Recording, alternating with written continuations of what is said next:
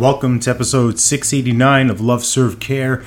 Today's episode is going to be the first thing I do in a series of 10 episodes. And it's going to walk down 10 pillars of being a life success creator, a trusted advisor, of who I create myself to be in this space of transformation, of creation.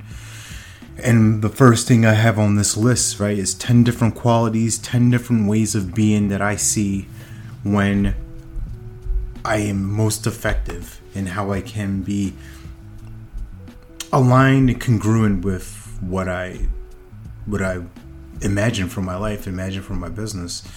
And the first on that list, and maybe it's not fair to put it in necessarily order, but just when I wrote from this question being posed to me in a small community and exploring these thoughts about what these qualities are, the first one on my list was being ruthlessly honest. And what I found for myself is when I am that, I say what needs to be said and is only to help, never to hurt. You hear the word ruthless and that can create something inside of you of this picture of ruthless. Maybe he's being mean. Maybe he's being stubborn and really narcissistic and dismissive of others. And, he's a bad dude, right? If you're thinking about me, like about Alex, he's ruthless. He's ruthlessly honest. Oh my goodness, he's going to be carving me up and tearing me to shreds. Well, that's not necessarily the case.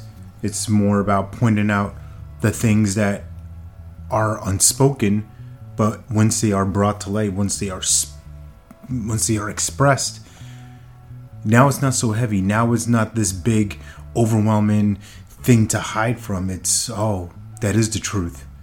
The truth sets us free. And the challenge for me, the threat, is when I'm not that, I can hold back, I can shrink. Now, this isn't really a pop question, right? Pop quiz. But let's just play the game for a minute. Which version or which way of being is more effective for a client? The one who says what needs to be said, or the one who holds back?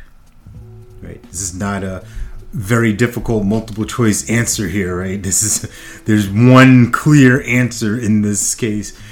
It doesn't mean it's right or wrong. It's a clear path to being effective in this space. So I say all of that to express to you, this is a great opportunity for you to break down what it means for you to be a coach, for you to be a business person, an entrepreneur, a leader.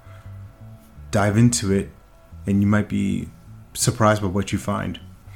Remember that you're born to live your life with abundance. You're the master of your future, you control your freedom, and you have complete dominance of your thoughts, your emotions, and your habits. Take care. God bless. Stay blessed.